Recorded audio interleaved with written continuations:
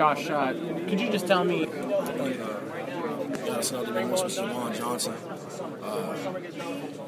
He really is a guy who, worked day in and day out, in the off season, and all his team and everyone on my team saw his work ethic, and it's just good to see him produce like that.